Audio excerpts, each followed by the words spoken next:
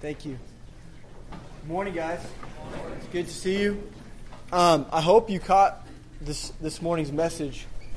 I've been listening to Dan preach for a long time. I've known that guy a long time. That message, and I'm praying that this morning you would recognize the connection between what we're talking about this morning and what Dan spoke of this morning. Okay, so hi Jeremiah. Wow, that's nice to see you. Don't know what you're doing here, but that's cool. High school kids are sneaking into the college services. What's that about? Okay. Go ahead and open up to Romans chapter 1. That's where we're going to be this morning. And while you're doing that, I want to invite you again. If you're here this morning and you are a Bible study leader, if you are in a Bible study, or you hope to be in a Bible study, I want you to be with us as we talk about Discovery Bible Method, its purpose, how we're going to use it as a strategy to reach our city. There's going to be pizza here. You're invited. We ordered more than enough pizza, so be a part of that. I know that some of you might have plans.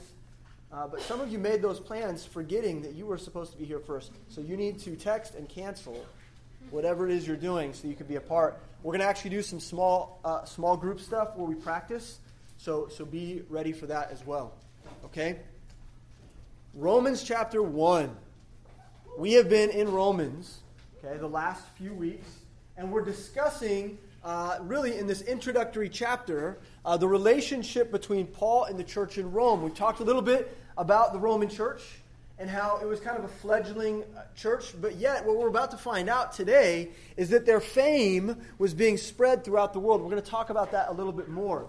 Now, Paul has a great desire to come to these people, and this letter is almost like, hey, when I get to Rome, and when I come and see you, these are the things that we're going to discuss. These are the things that we're going to talk about. And that's why he sent this letter. It's kind of a precursor to what was going to come in terms of his teaching and his time spent with them. And so we're going to continue to look at this kind of introductory chapter. And I think this morning is going to be very inspirational. All right? And so be prepared for that. So today we're going to continue reading from Romans chapter 1. And I think this comes at a good time today. Again, like I said, especially after Dan's message. And on a day that we're going to be talking about Bible study, and a day that we're going to be talking about how we're going to use Bible study to reach the world, I think today is like the timing is just right. It's amazing how God does that. And the message is significant because I believe what Paul's words are going to share with us today is he's going to give us a model of leadership and how to conduct ourselves in ministry and how to see ministry rightly.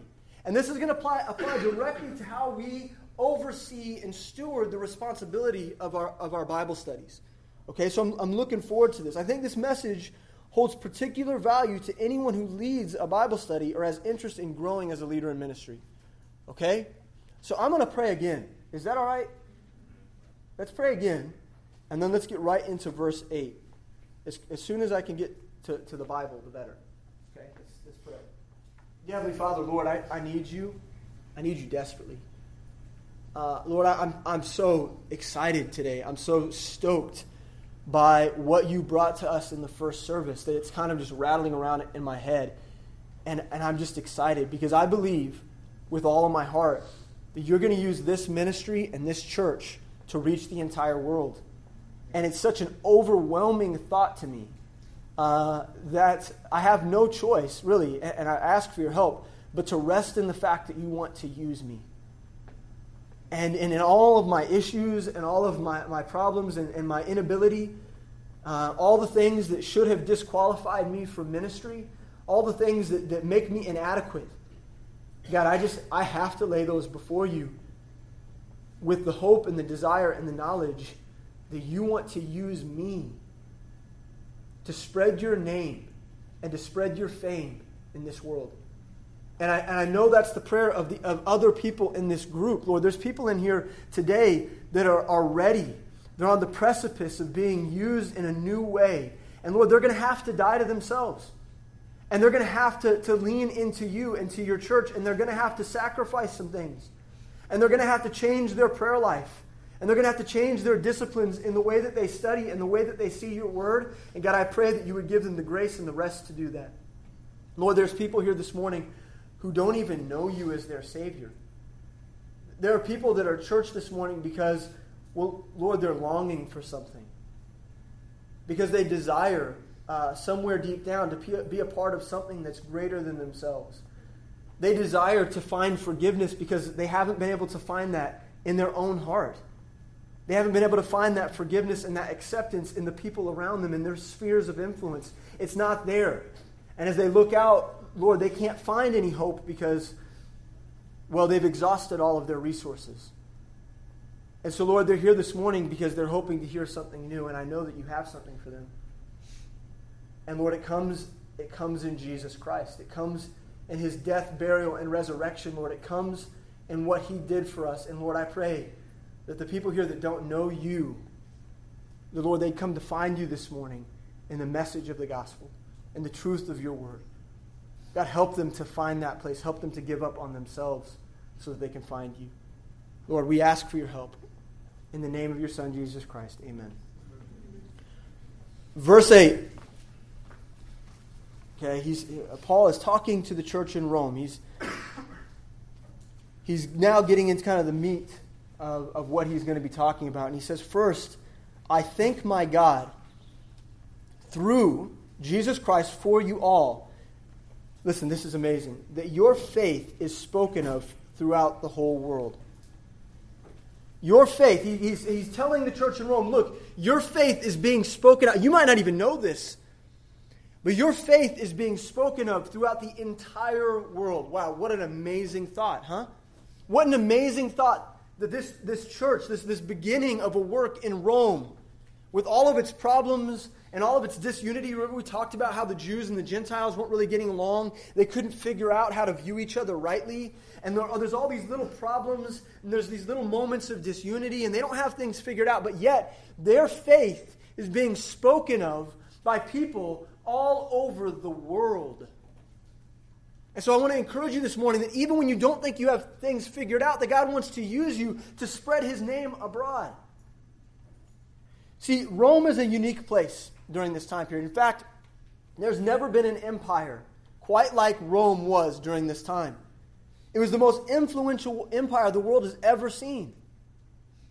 And the saying of the time was, all roads lead to Rome. Have you guys heard that said before, right? That's like the historical statement when they're teaching in a Western Civ class. That's the first thing that they're going to talk about when they start talking about Rome during this time period. All roads lead to Rome. And what does that mean? It means that if you had a reason to go and do anything in the world during that time period, then you would probably find yourself in Rome.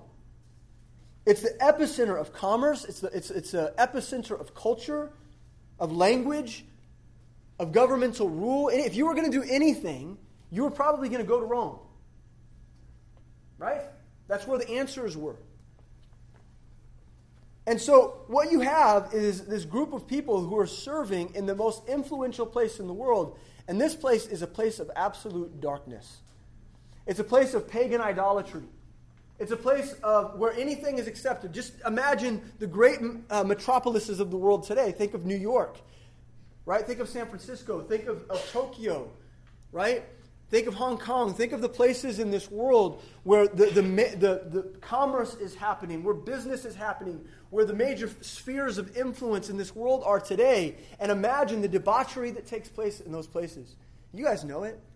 Because their influence reaches us here in the Midwest, in lowly Kansas City. The influence of culture and commerce in places like New York, they reach us here. We're influenced by it. Right? It's where things happen. And it spreads its darkness in many ways everywhere. And yet, there's this tiny group of people in a place of darkness, in a place of persecution, which we'll get to in a moment, who are choosing to trust God. And the persecution part is really important. Dan touched on that today, right? Remember how the church in Jerusalem was spread through persecution? Right? You guys heard that today? Well, the same thing was taking place in Rome. The persecution was thick. And over the next 150 years, Christians in Rome would give their lives repeatedly over and over and over again for the sake of the name of Jesus Christ. And that is where the fame came from. That there was this people that the world acknowledged as being persecuted people. That when the trial came, they withstood. They stood. Now I want to say this, faith can speak very loudly in a world that doesn't have it. Faith is powerful. See, faith is a lifestyle, a belief that produces in us something very particular, very unique. It's called abandon. It's called abandon. See, faith in that Jesus Christ died for our sins and rose again and has a future place waiting on us. That this world is not our home, right? And that we have a mission here. Faith in that gives us the ability to abandon everything else. We can cut ties with any worldly thing. And the world doesn't understand that. The world doesn't know that. The world thinks it finds its freedom and its liberty in the bondage of entertainment, of sex, of the worship of material goods. That's where the world finds its freedom. And when they see a people that's peculiar, that's set apart, that's holy, that's abandoned for what they believe, oh, that speaks loud.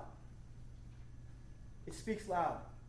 And that is how a small group of people in Rome, little homes where churches were meeting, people hiding away for fear of persecution, of exile. Their fame became known abroad throughout the whole world because they chose to believe God, and that spoke volumes. And the question is, for you, what value does your personal faith have in this world?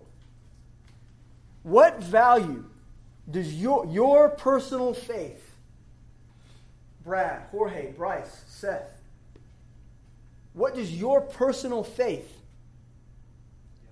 hold in terms of value in this world? You know, the word faith is mentioned in Romans 39 times. 39 times. And so we're going to learn a lot about faith as we read through Romans. And so I'm not going to spend a whole lot of time camping out here and doing a word study on faith. I'm not going to do that. But faith in this chapter alone is mentioned 6 times. It's mentioned 6 times in this chapter alone. And let's look at those real briefly. What does faith hold? What is faith in chapter 1? What is it? Well, in verse 5 it says, by whom we have received grace and apostleship for obedience to the faith among all nations for his name. So the first thing that we recognize is that faith produces a mission. Faith produces mission. What is faith? What value does it have? What good is it in my life? What has it ever done for me? Well, it's given you a mission. It's given you a purpose. The value that it holds for you is that it takes a life of meaninglessness and monotony and worthlessness, and it allows you to abandon those things that you might live towards the mission. Faith produces a mission-minded people. And we see that in Romans. What else does it do? Verse 12. Paul says, that is, that I may be comforted together with you by the mutual faith, both of you and me. Faith provides us with comfort. Faith produces comfort in our lives. When we couldn't find it in idolatry, when we couldn't find it in addiction, when we couldn't find it in family, when we couldn't find it in our friends, when we couldn't find the comfort that we were looking for, guess what? Faith produces comfort in us. It gives us hope and purpose. It gives us a mission, and it allows us to rest in the truth of who Jesus Christ is. And when we come together, just as Paul was saying, when we come together like this in our Bible studies or on a Sunday morning, and we are with other people of faith, that should promote in us comfort. You know, it's very comforting to me When I hear a message like I heard from Dan this morning, it's comforting for me to know that Dan is saying and thinking and desiring the exact same things that I think and desire and want. When the things that he's bolstering his heart towards sound just like the things that I want to live for. When I sit down with you guys on a Saturday, when I hang out with Uriah, and the words that come out of his mouth sound just like the things that I want, that faith in him does something with the faith in me. Faith brings us comfort in the knowledge that Jesus Christ has us. He has us. He's got us. He's taking care of us. And he's purposing us. You understand? What is faith in chapter 1? What else is it? Verse 17. The word faith is used 3 times. For therein is the righteousness of God revealed from faith to faith. As it is written, the just shall live by faith. What is this saying? Is that faith is the revelation of righteousness in this world. In other words, faith holds the key to freeing you from your wickedness and to make you right before a righteous God. Faith is the message. It's the medium through which we come to a place where we're saved, where we're set apart, where we're delivered from the world. And so faith for us is very much, it's a mission, it's a comfort for our souls, but it also is the words on our mouth that set people free. What value does faith have for you, believer, Christian? What does it mean to believe? What does it mean to have faith in Jesus Christ? So faith is manifest in many ways. But for the Romans, their faith became famous because it gave them the strength to look trial square in the face and not flinch. I haven't even gotten to my first key point yet, but I want to ask you this. This is an important question.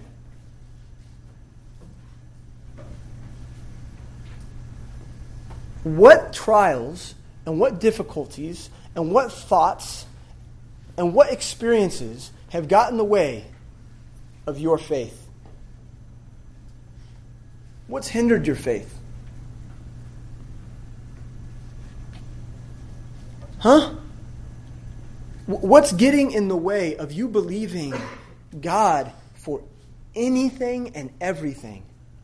What is getting in the way? Listen to me. Today, both in this message and in our Discovery Method refresher, we are going to be talking about how to reach the world. And I'm going to tell you this. We won't reach the world. You won't have a part in that if you don't believe that you can.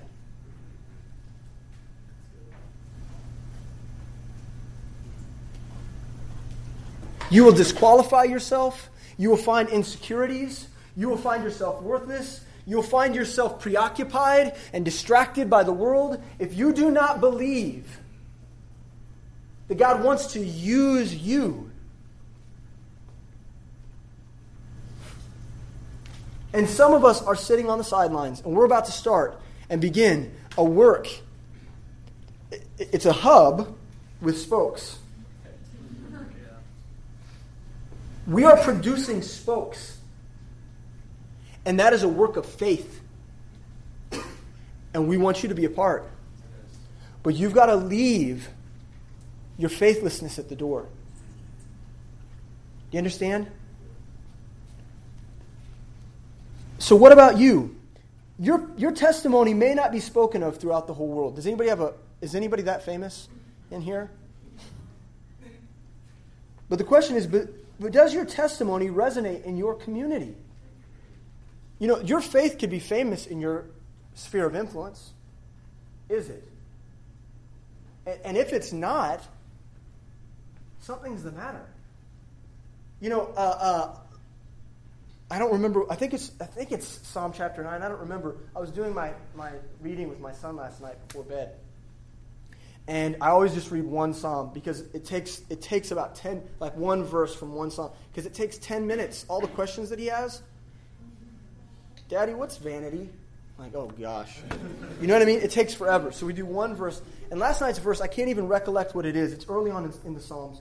It says that Jesus Christ, God, wants to and desires to make his name excellent in this world. Like, that's what he does. It's the natural, like God's natural position. Okay? When he is just himself, his name becomes famous in this world. And you can either be a part of that in your faithfulness, or you can remove yourself and separate yourself from that work in your faithlessness. Do you understand? We need to believe.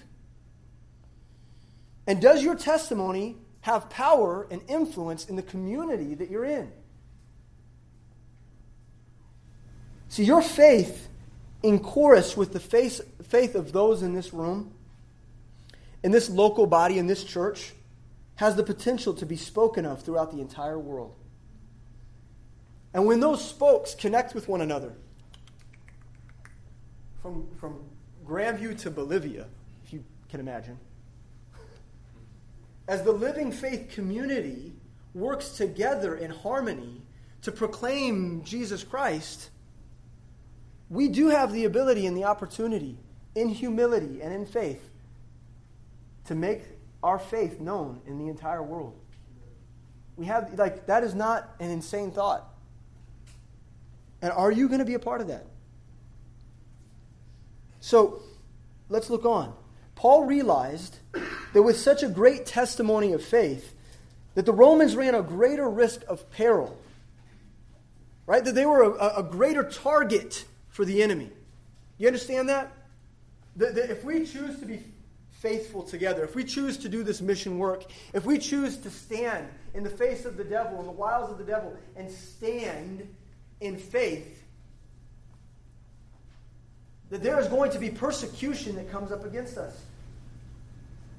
And maybe it's a trite thing to say, but it does paint a target on our back. And there won't be anything that Satan puts off the table in terms of his ability to attack you. He's going to find your weakness, and he's going to try that thing. And we have to recognize that as a group. That as Amanda and Alex and their team chooses to go start a Bible study in Grandview, that they're going to be under attack. That Satan isn't going to let that thing go unseen. Their faith is going to be under trial. And Paul recognized that for the Romans as well. Look at Romans chapter 16, verse 9 says, "For your obedience has come abroad unto all men." So that sounds familiar, right? This is a repetition of what he said in chapter 1. Your obedience has come abroad unto all men. I am glad, therefore, on your behalf. Okay? Right? But yet, I would have you wise unto that which is good and simple concerning evil. He wants them to be aware in their faith and in their obedience that there is opportunity for Satan in your faithfulness. He wants to bring you down. And so go back to verse 9. What does Paul do in the face of potential trial? He prays. He prays. "For God is my witness, whom I serve with my spirit in the gospel of his Son, that without ceasing I make mention of you always in my prayers." Without ceasing. Now, we often think about that and we think, oh man, well, that's impossible. Right? I wouldn't even be able to do my job if I prayed without ceasing. And you're thinking about it wrong. Okay? You're thinking about it wrong. What Paul means here is that there's a seamlessness in his prayer life. That every opportunity and every moment of life, his life is about the habit and the conversation of prayer between him and God. He's constantly in and out of dialogue with Jesus Christ. And in this case, he's saying that his prayers are ceaseless for the church in Rome. Now, he says this again to the Ephesians. He makes a similar statement to the Ephesians. Go to chapter 1, verse 15. "Wherefore I also, after I heard of your faith in the Lord Jesus," does that sound familiar? Sounds like what he was saying to the Romans, right? "I heard of your faith in the Lord Jesus." I heard about your faith. Your faith is famous in the world. and love unto all the saints cease not to give thanks for you, making mention of you in my prayers. Now listen, what's the content of his prayer? That's the question. He doesn't give that to us in Romans, okay, but he gives it to us here in Ephesians. So look at the content of what it is that he's praying for these people of faith, for those who believe. That the God of our Lord Jesus Christ, the Father of glory, may give unto you the spirit of wisdom and revelation in the knowledge of him. The eyes of your understanding being enlightened, that ye may know what is the hope of his calling, and what the riches of the glory of his inheritance in the saints. Now listen, we don't have time to break that down real eloquently, but listen to me. This is what he's praying for. Those who stand in mutual faith need consistent prayer. Okay? For wisdom, for revelation in God's word, for understanding of the calling, and understanding of their inheritance. Now listen to me. Like, I know I'm losing you guys. You're tired. And today is a marathon. We've got first service, second service, and then we've got, like, extra service today. I can't lose you here. Because here's our key point. Faithful saints, pray for one another. Oh, that's simple. That's obvious. No. Listen to me. We don't do it. We don't do it. We don't pray without ceasing. We don't do it. Oh, I get it. It's obvious to you that Christians pray for one another. No. Listen to me. Christians don't pray for one another. That's why the world looks the way that it looks. Christians don't pray for one another. You know who prays for one another? Faithful people pray for other faithful people. Faithful Christians pray for one another. And when they pray for wisdom. They pray that people would gain and glean truth from God's word, that they would get revelation from God's word. They pray that other people would understand their calling in the mission. They pray that people would understand the inheritance that waits for them so that they can endure anything to get there. So they might enter into abundance. Do you understand? This is what our prayer life should look for one another. And so, as we go and we start planting Bible studies, and those spokes, they extend. And faithful people say, yes, I'm going to go to that community, and I'm going to reach those people, and I'm going to invest, and I'm going to disciple. And they choose in faith to do that work. If we fail to pray for them, then we're failing the mission of Jesus Christ.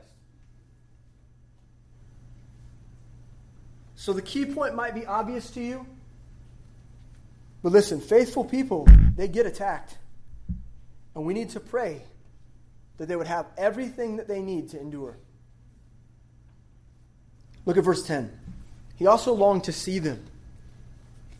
Verse 10, making request, if by any means, okay, so his prayer life is also about this request. If by any means, now at length I might have a prosperous journey by the will of God to come unto you. See, his prayer included a desire to see them. Why? Why? Why did Paul desire so greatly to see the Romans? He tells us, for I long to see you, that I may impart unto you some spiritual gift, to the end ye may be established. That is, that I might be comforted together with you by the mutual faith, both of you and me. Why? Why does he desire to see them? He doesn't want to just pray for them. You understand? He doesn't want to just pray for them alone. He wants to invest the truth of God's word in them. He wants to establish them. He wants to give them spiritual... That's what the word impart means. It means give spiritual insight to these growing believers. So our next key point is, they're coming quick now. Get ready. See, faithful saints desire to meet with faithful saints that they might establish them. Now, isn't that what we're doing? Right? Don't we call that discipleship? See, what Paul wants to do is he wants to pray for them that they might be strengthened. But he also wants to go to them so that he might strengthen them. And that's the work, right? is to pray and to go. And so the question is, are we going?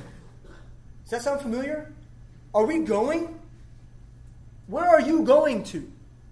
Where are you doing the work? Who are you discipling? Who are you investing in that you might establish them?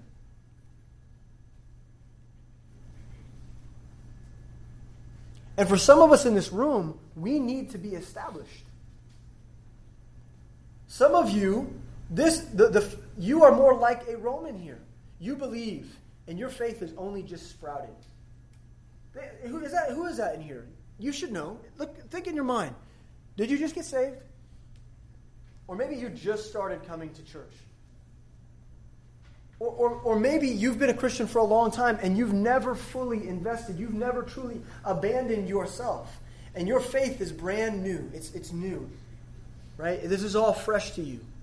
And you need a Paul to invest and establish you. That's the work.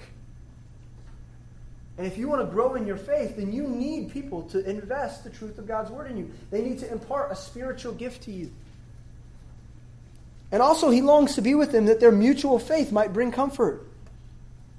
So the next key point is this. Faithful saints desire to meet with faithful saints, that they might comfort one another. They might comfort one another. Now let's think about this in terms of our Bible study. This is all of the things that Bible study should be. Have you caught that so far? All of our key points are all the things that our Bible studies should be. And if we're not currently doing these things, then there's something that's off. If we're not praying together, then there's something off about your Bible study. Okay? There's something off about that. If we're not praying for each other, we're talking about the Bible a whole lot, but you're not asking that God would be in that? That God would help us? That God would strengthen us? That the Holy Spirit would live in that? We need to pray. Your Bible study needs to be discipleship. Young believers should be able to come into your Bible study and begin just by drinking the milk of the Word. And you should be able to create an environment for them where they can just get a hold of God's Word and start believing it for themselves. That they might be grown and strengthened, and that you might encourage them and provoke them to righteous living. That's what Bible studies should be. And Bible studies should be a place of comfort, shouldn't they? When a person comes into your home and into your Bible study, they should find comfort there from their work week, from their relationships, from the struggles that they're having. When they come together with you, true fellowship happens when faithful people dialogue. They hang out. They spend time together. They invest in each other. And comfort is there. We find comfort in that. Who in here finds comfort in their Bible study? Think about that testimony. That you have a place to go to. That it doesn't matter how messed up you are. The people in that group are going to accept you and love you and help you. I'm telling you this, listen, you might have forgotten. But most of the world doesn't have that. Have you forgotten so quickly what it was like to be a lost person? I mean, one of the reasons that you're here is because you found that there was something unique about the people here. You remember that? The world does not have a place of comfort. It's only found in Jesus Christ working in us. That's true fellowship. Verse 13. Now, I would not have you ignorant, brethren, that oftentimes I purposed to come unto you, but was let hitherto. In other words, he was constrained. He couldn't come to Rome. For a long time, he's wanted to come. He's wanted to come and be with them. He's wanted to come invest in them. But he hasn't had the opportunity yet. That I might have some fruit among you also, even as among other Gentiles. I am debtor both to the Greeks and to the barbarians, both to the wise and to the unwise. So let's pause there. Paul wanted many times to come to Rome, but he was hindered. Every time that he wanted to come, he was hindered. Well, what was his reason for wanting to come? Well, Paul wanted to bear fruit there. He wanted to make an investment. He wanted to go and cultivate righteousness there. And he didn't do this out of selfishness. He did it out of debt. Did you guys see that? So that's an interesting thing. I am a debtor is the statement. Now, who is he indebted to? What's it say? To the Greeks and to the barbarians, both to the wise and to the unwise. So notice he's not indebted to God. Have you guys ever thought about that? He's not indebted to God. A lot of times we think about ministry as duty. And you know what duty is? It's religious activity done to earn favor with God. We are not indebted to God. Jesus Christ paid our debt. He paid that debt. You know who we're indebted to? We are indebted to all those people in the world who do not know the name of Jesus Christ. They do not know the freedom and the liberty that comes with knowing Him. That's who we are indebted to. And we are indebted to the Great Commission for Jesus Christ's name's sake. And our only purpose in this life is to pay that debt. Is to instill and invest the Word of God in other people.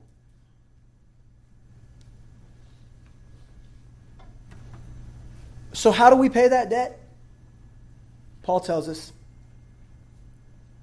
verse 15, so, as much as in me, I am ready to preach the gospel to you that are at Rome also. I am ready. I'm ready to pay that debt. How many of you are ready? I got some people who are just audacious. Just raise their hand. Like, I'm ready. Some of us aren't. Some of us are intellectually, and we aren't in our heart. Some of us are in our heart, but we're not in our head. Some of us have the fervor and the virtue and the excitement, and we don't have the knowledge necessary to take the word to other people. You need to be discipled. Some of us have the head knowledge, but they need the heart. They need to believe. They need their faith to be cultivated. Very seasonal ringtone. How do we pay the debt? We pay it by preaching. Listen to me. This is not preaching. What I'm doing this morning is not preaching. This is how we define it. We lock it into this box. And we're like, oh, well, he's talking about, this is what pastors do. They preach. So that's what Paul was doing here. No. You preach with your life and your words everywhere you go. That's what you do. Look at 1 Corinthians 9:16. For though I preach the gospel, I have nothing to glory of, right? Okay, though I preach the gospel, I cannot stand in boastfulness. You understand? I cannot boast of myself. For necessity is laid upon me. Boy, that word necessity is powerful right here.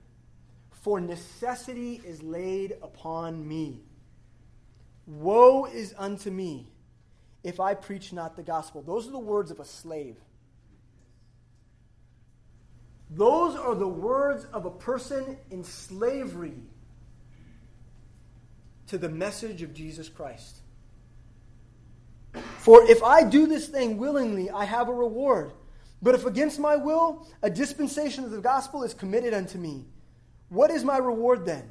Verily, that when I preach the gospel, I may make the gospel of Christ without charge, that I am abused not my power in the gospel.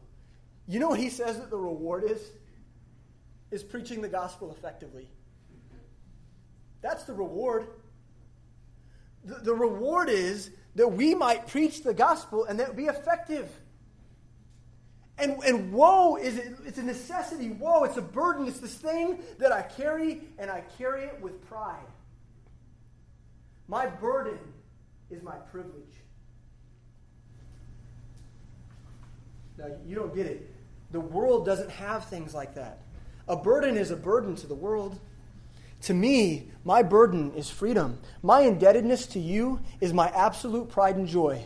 My indebtedness to the students that I serve at Lee Summit West High School and that I preach the gospel to on a weekly basis, it's my privilege and my bondage.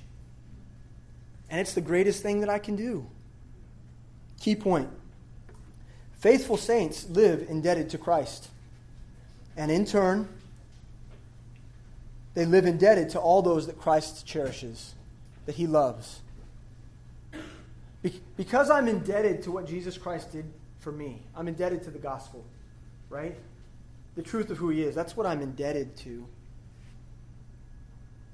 Right? Is that message. Is that mission.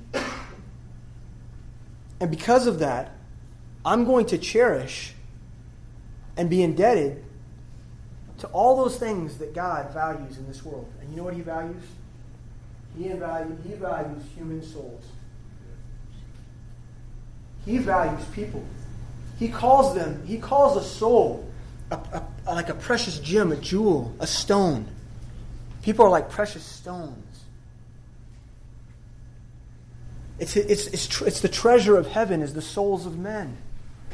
And because that is what I believe, I'm indebted to do that work.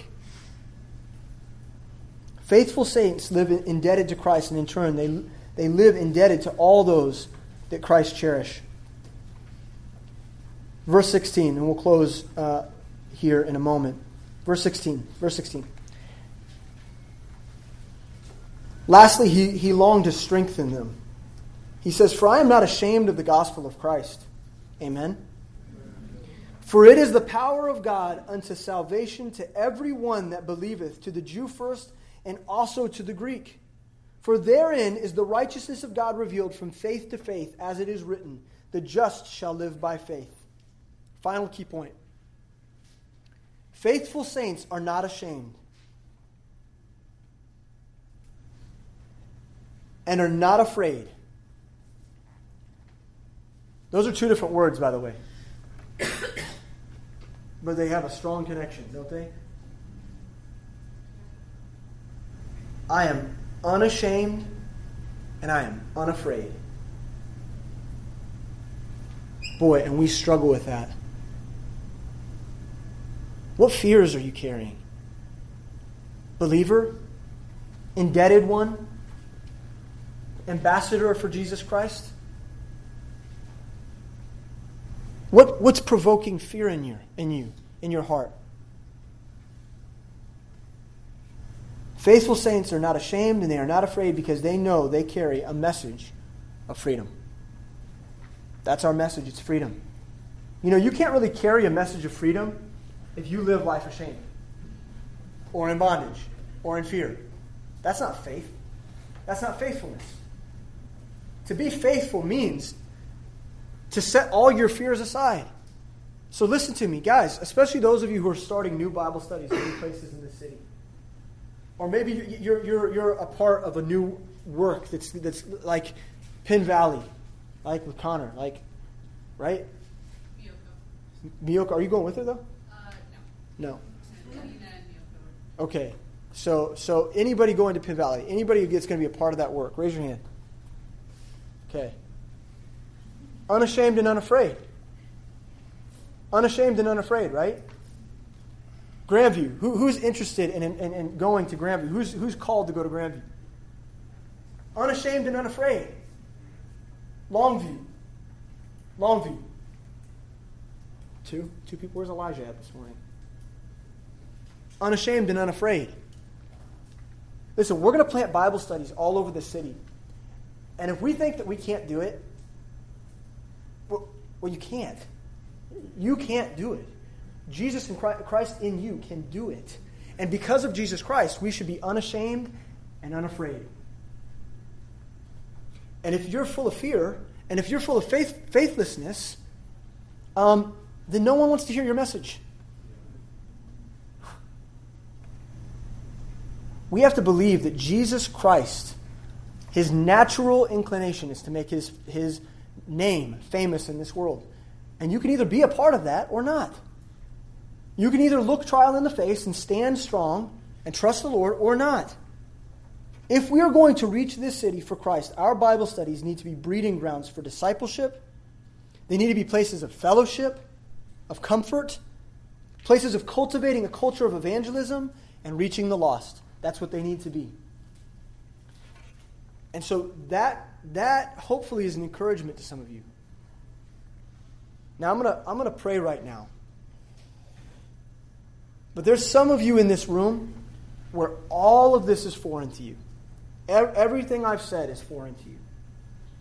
You don't know Jesus Christ as your friend and Savior.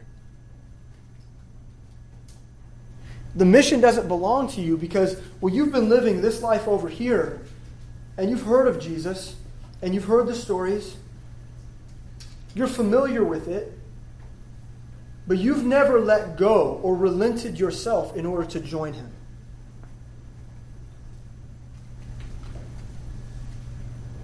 Who in here has that testimony? Who knows in their heart they've never joined themselves to Jesus Christ? You know He died to set you free? Like, what good is, have you ever thought about it? What good is Jesus Christ if He didn't set people free? We just have to be good. Just try to be good and earn our way to heaven? What is it? What kind of life is that? You can't do that. Well, maybe if I'm just good enough. Boy, that always ends in heartache, that type of thinking. No. There's so much security in saying,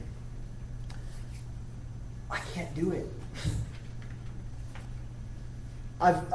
My life is in a cycle of destruction, and I just can't do it anymore. I don't know where I'm headed. I don't have purpose. I don't have comfort. I don't have people like this in my life. I don't have anyone to set me free. I don't have that. Today is the day where you should pray and ask Jesus Christ to save you from your sins, and you should commit yourself to the Lordship of Jesus Christ.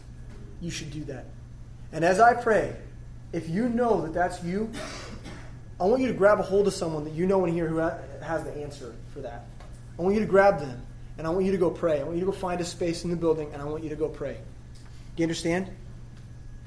Okay, can you lead us in a song of worship? Okay. Let's pray, guys. Guys, we have a mission, and that's to spread the fame of Jesus Christ. Oh, you don't get it. We have to be enthusiastic about this. Because if this is just another thing that we do, if this is just another religious activity, we're in trouble. This has to be our heartbeat. This is it, guys. Let's be about the work. Dear Heavenly Father, Lord, we need you this morning. And many of us know you, and we need you. We need you to provoke in us, to build in us a faith that is unashamed and unafraid, that's devoted to the mission of Jesus Christ. That the message of faithfulness would be on our lips, that the gospel of Jesus Christ would be on our lips. We need you to do that work in us, to push us, to put us on the field, to help us to actualize and live out the calling that you've given us. Lord, now is the time. Now is the time to make a decision to follow you in that way. Lord, there's some of us who just don't know you, and we're far from you. And it's time for us to repent of the sin that we face. And God, I pray that those people in this room that don't know you, that they would seek help in your word, that they would grab someone that could show them what it means to follow you. God, give them the courage to do that this morning. We ask this in the name of your Son, Jesus Christ. Amen.